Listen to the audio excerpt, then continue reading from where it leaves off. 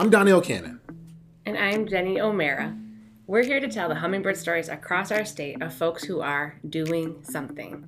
We explore how schools and communities work together to create transformative experiences with young people, work to bend the system, and chase the question, what will it take for every child in North Carolina to not only have a sound basic education, but to have catalytic experiences that drive them to step boldly into the futures they deserve and to create a better world?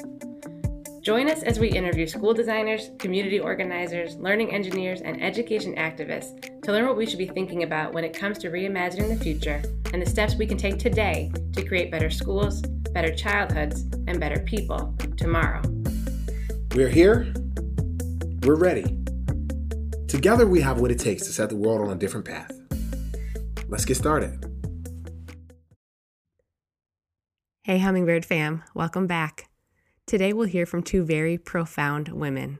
First up, Khadijah Jordan, an educator, counselor, advocate, life coach, mother, and just all-around fighter for justice, will perform her very own spoken word piece, You Don't Even Know Me. After that, Donnell and I talk with Keiyonna Dubashi, the founder and executive director of Profound Ladies. Profound Ladies is an organization dedicated to countering the inequities plaguing women of color by providing both the mirrors and windows our girls need to actualize their full potential and thrive as members of society. Profound Ladies is committed to fighting until, quote, joy is no longer an act of resistance for women of color anywhere. I learned so much and become a better person each time I talk with these incredible women, and I'm sure you'll find them as inspiring as I do.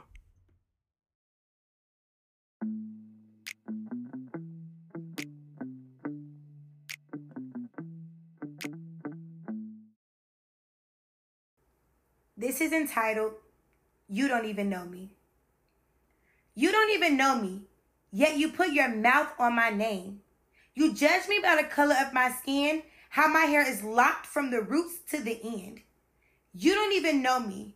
You often say I'm loud. Could it be that I'm just proud that my presence demands space that you can't even think of filling? You don't even know me. You can't even pronounce my name. Funny how everybody still knows that when KD steps on the scene, things are about to change. See, let me break this down for you. This is much deeper than culture. It's more than black lives on a wanted poster. This is bigger than me, beyond what the eyes can see. Past the human eye, it's about being black and afraid to die. It's about being a parent of a black son, often telling them when they see a police, don't run. Put your hands up and say don't shoot. Their blood pressure raising through the roof just because they was riding to the store to get the last ingredient to mom's famous chicken noodle soup. You don't even know me. You claim you can relate. You never have to look over your shoulder for being accused, ending up on the news just to go to court to lose.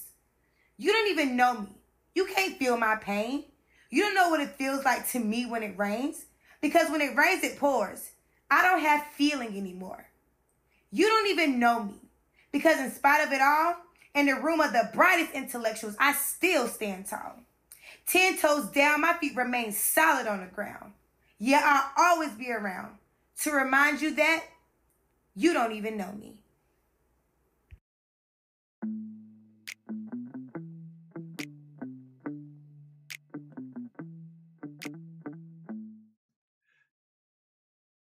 All right, Hummingbird fam, we're excited for our guest on the show today.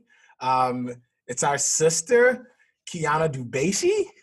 Oh, see, you said it right. We're really glad to have you, Keiyonna.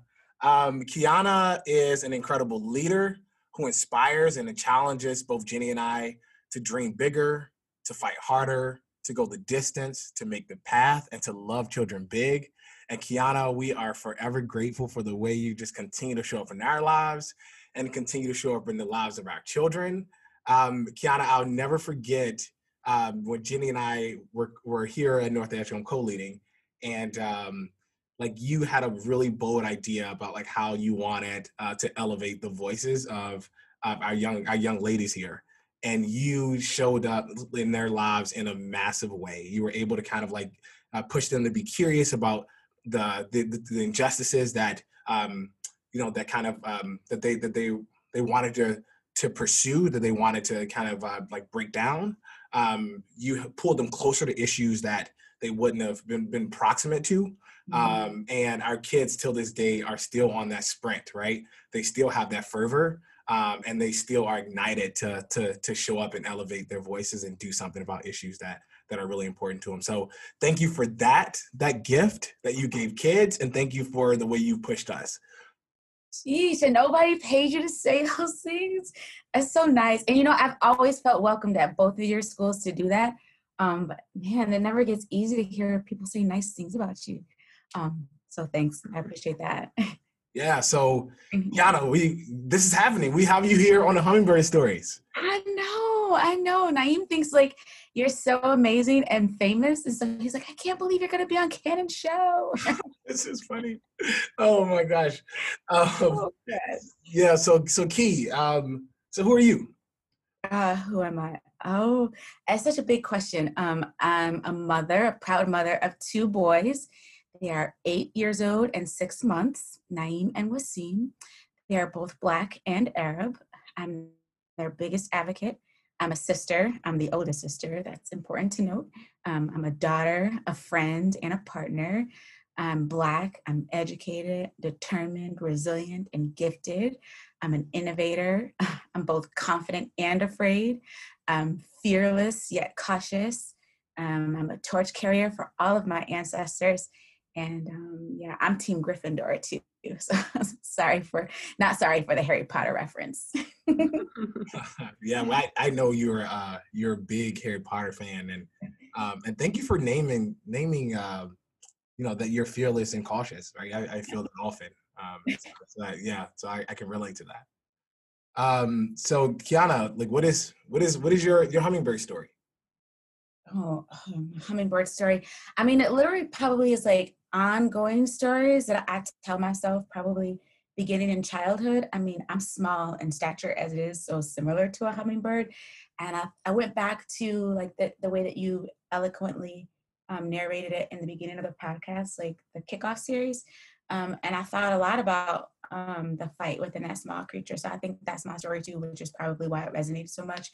I think my stories are full of rejections and failures that keep me up at night, but they also fuel me. So a lot of the work that I do is like, I don't take no for an answer very well. So whenever somebody tells me I can't do something or no, or not you, or not now, I leave with that in mind. And my objective is like to prove them wrong and take a picture. that's like my personal motto. Like, oh, okay, I can't do that. Okay, watch me, and I'll take a picture and send it back to you. So like that's just my own way of making sure that like I never dim my light for others. I never shrink so that someone else can feel big in a space. I make sure that I take up the space that was bequeathed to me from my ancestors, and I'm unapologetic about it. Not you, not now. Yeah, I've heard a lot. Not me, not now. That's not something you put in front of Keiyonna. Never. So Keiyonna, you're up to something really big. Yeah. And I want to introduce like your work to folks. Like, talk to us. Like, what are you up to right now? What is the thing you're committed to? Oh my gosh. So around like December, I was probably maybe like 4 or 5 months pregnant. Had some friends come to me and say, like, I got this big idea that you should do. And I was like, oh yeah, but I'm about to have a baby. It's like, oh, you bring you and your 11 kids along and you can do this thing. Finding this organization that is dedicated to the recruitment and retention of women of color. So it's called Profound Ladies. And I had the bold, audacious determination that like, yeah, like me too, right? Like women shouldn't have to choose between starting families and starting or following a dream. And so I'm creating my dream job, and I'm excited to create this organization that is dedicated to putting a wrapping, loving arm around women of color so that they can continue to thrive in the workspace and be the leaders and educators that our kids deserve. And so that's a little bit about Profound Ladies. We do center and target our audience around BIPOC, and we say bi to highlight both Black and Indigenous women. And recognizing that in this country specifically, that the oppression for both of those marginalized groups looks very different. Yeah, so thank you. Thank you for leading this work. We know this work is incredibly important. The research, like regarding the impact, the positive effects of like having teachers of color in children's lives are absolutely immense. So we know that like students of color who have like at least one teacher of color in their lives, they tend to have like higher graduation rates, like lower dropouts, suspension rates, and they're more interested in going to college. So tell, like, kind of just like, could you build on that? Like, why is this work important right now? Oh, I mean, if we think about the moment that we're in, I mean, like it is just pivotal. And I think that if we just decide that like, oh, like we can just continue to do school, but we're just going to do it online, then like we've really missed the mark. I think about the social unrest and the reckoning that is happening in our country, and it's long overdue to have those conversations. And I think, maybe we're primed to now start to recognize and look at all of these systems that were designed without us in mind and figure out how to like turn them on their heads. So when I think about, I mean, the teaching workforce, 82% of it is still occupied by white women, when the number of white students is actually decreasing. So between 2000 and 2017, that number has gone from 61% to 48%. So majority of our student population is no longer white. Then why are our teaching workforce still so occupied by white women? Besides, I think girls of color, and I do center women in this organization, so I'm going to center our girls the same way, but boys and white boys and boys who identify as BIPOC will benefit from having a teacher who identifies as a Black, Indigenous person of color.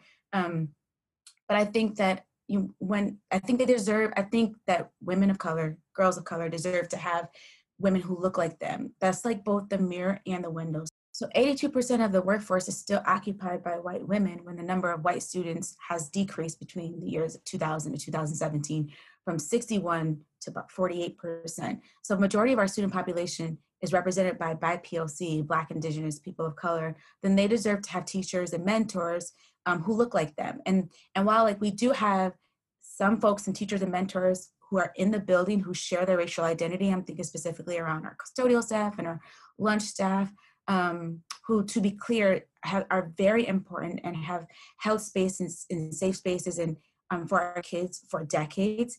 And when you think about the history in our country and relegating people of color to servant roles, I think that it's important for our teachers and our students rather to see them outside of those roles and to see them as authoritative figures in the buildings and to see them leading. So I think to just dispel that myth of Black people being relegated to servant roles, I think is important. And some of the work I do is grounded a lot in the data that shows that, when students have a person who identifies or share their racial background or comes from a marginalized community, that they have fewer referrals for suspensions and expulsions, that there's an increase in maybe identifying them for AP courses and advanced courses. That increase in suspension and expulsions is really important because to me, it's a clear pipeline from our school to confinement. And I do say school to confinement because confinement looks a lot of different ways. If you think about your ISS that are in school, that's a confinement. You think about being sent to the back of a classroom facing the wall, that is confinement. Anytime like you're excavated from the community, the classroom community, that's confinement. And I think when we make our students used to like being isolated, like that's really dangerous. And so I think when you have a person who identifies as a person of color, our students are less likely to have like school resource officers called on them. And we have seen examples of what that has led to for our students when they are dragged and slammed out of classrooms. I think when we have some of these barriers that are put into place, there's fewer opportunities for our students to follow a pathway for college if that's what they choose, or a pathway for identifying a skill and a talent that will help to give them some social mobility. I mentioned college because college in this country seems like the pathway towards the middle class. And so like making sure that they have access to that, which means then they should have those barriers removed. And oftentimes it's teachers who identify as BIPOC that are more likely to have higher expectations and to not have some of this racial bias that is a factor and factors into a lot of the data that I just mentioned. Yeah, really, really thank you for speaking to that. And then we see, like Jenny and I, for our listeners, like we both serve as principals, so we see a lot of this like play out, especially with our teachers of color. Like one example I can point to is that like teachers of color tend to have like more positive perceptions of students of color. So I think like both academically and both like behaviorally than other teachers do. And teachers of like, I know teachers of color are less likely than white teachers to kind of perceive African American students as like disruptive. So they're willing to kind of jump in front of that. So before that like shows up in my office and I have to like quarrel with kind of that scenario situation, they're willing to jump in front and create like this positive Pygmalion effect, right? Like you are, I am who you say I am. And it's like when I say that you're bold, when you're beautiful, and I speak to your gifts and I speak to what you offer here, like those are the things that we're calling forward. And I see that happening when our young Black boys can look at a Black male teacher, right?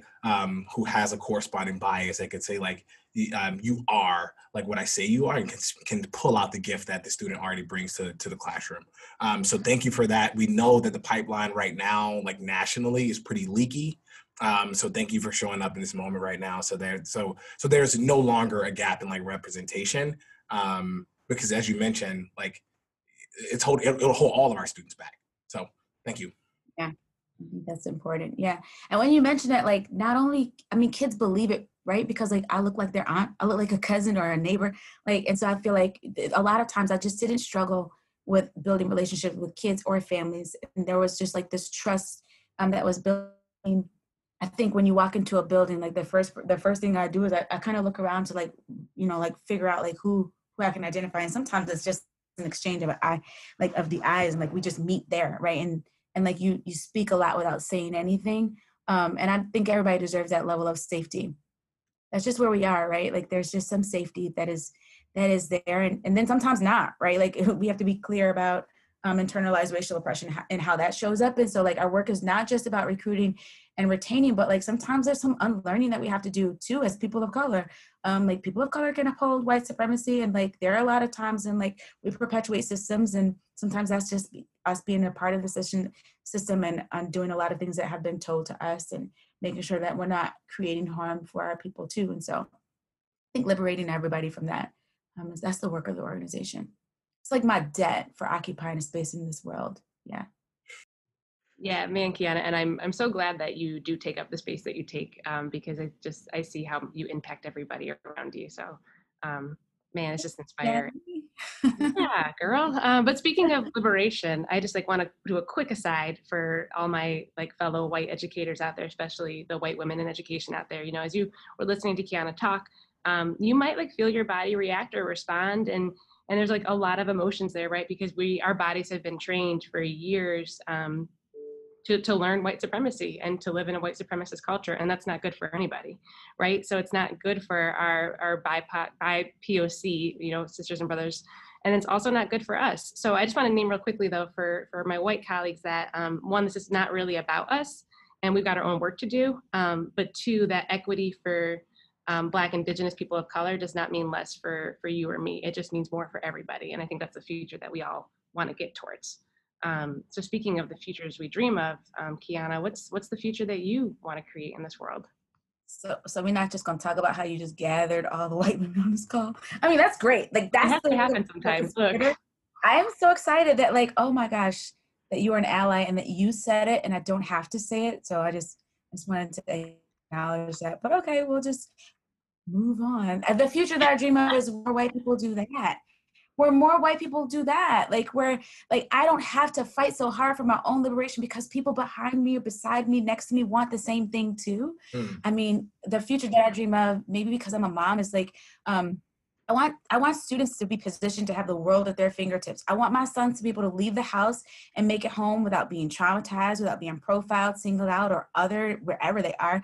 I want to be able to make sure that like my little hummingbirds can leave the nest, and I feel confident that they'll return home with no doubt about it. I don't want to be sick every time they leave the house or worry about the messages that will be written on them from like outside forces.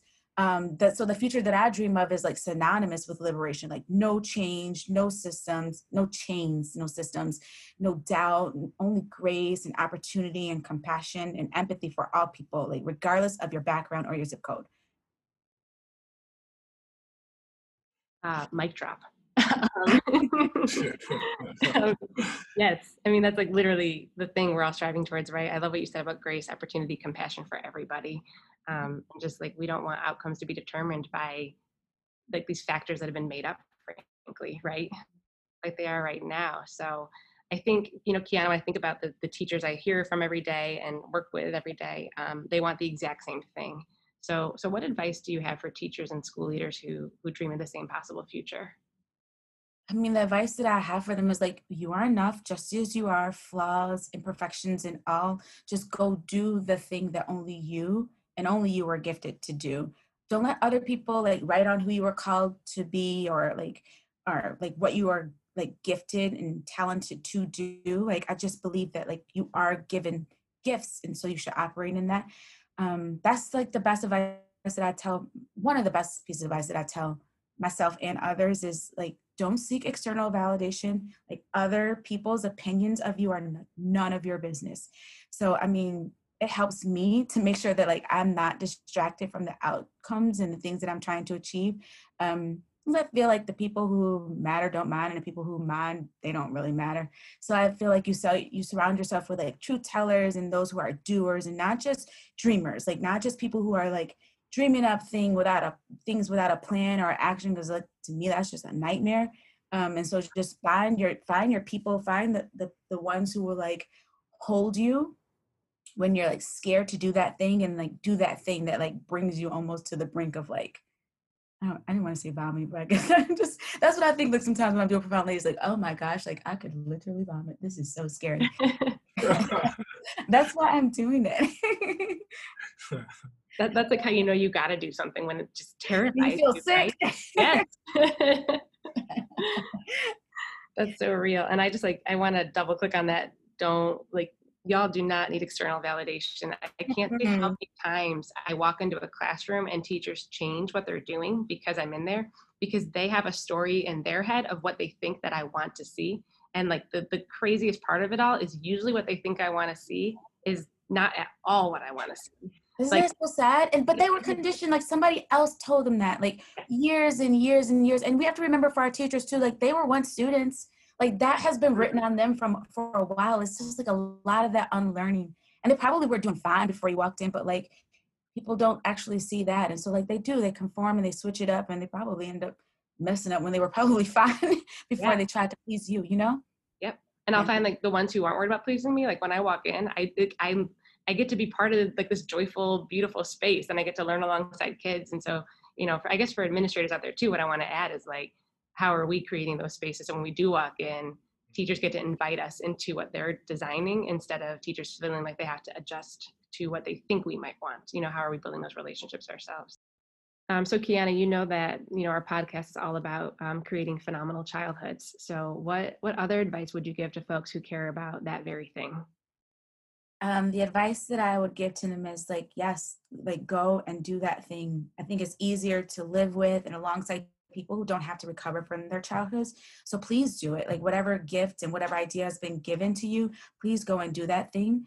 I think that we should continue to work to identify the problems and dismantle the policies and practices and the people that are designed to keep it just as it is. But you also have to build something new. So yeah, just go do it.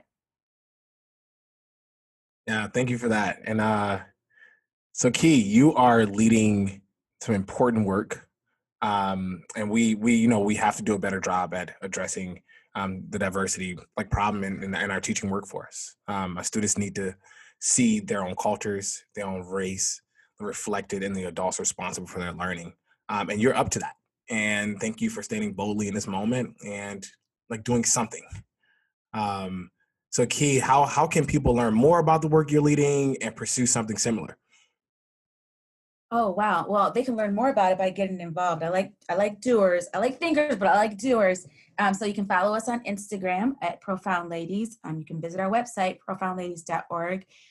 If you're trying to pursue something similar, I think joining us in multiple ways. So if you're an ally and you're not a BIPOC woman who is in education, but you want to support the work, you can give by following profoundladies.org. You can give there. I think that's a profound act of allyship. See what I did there?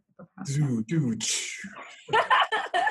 I think if you're a BIPOC woman in education and you need a mentor, you're hitting that time where you're like questioning where you belong, we've got a space for you. Like you belong with us, so you can join us. There's memberships that can be accessed on our website as well. If you're an educator and you haven't figured out what's missing for your women of color, but you're recognizing that maybe your approach is not totally inclusive or comprehensive, you can partner with us by going to our website, profoundladies.org. You can find information there for like districts that can create partnerships. And lastly, if you're looking for facilitation because you're on this journey to figure out what it means to be an anti-racist educator, I facilitate learning too. And you can find all of that on our website at profoundladies.org. Keiyonna, thank you. Yeah, thank y'all for having me. This has been an honor. Thank you for being exactly who you are. Thank you for showing up to meet this moment, to meet the demand in this moment. And like, we're forever grateful. This work is forever grateful. And we're excited to see what Profound Ladies continues to pursue and the difference they continue to make. And again, thank you for joining the Hummingbird Stories. Yeah, thank y'all for sharing all of the hummingbirds with the world. I think the world needs to know all of the big things that the little bees are up to.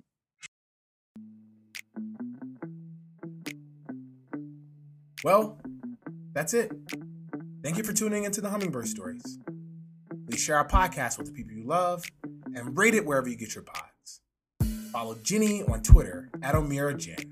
Follow me on Instagram at Martin Luther King Jr.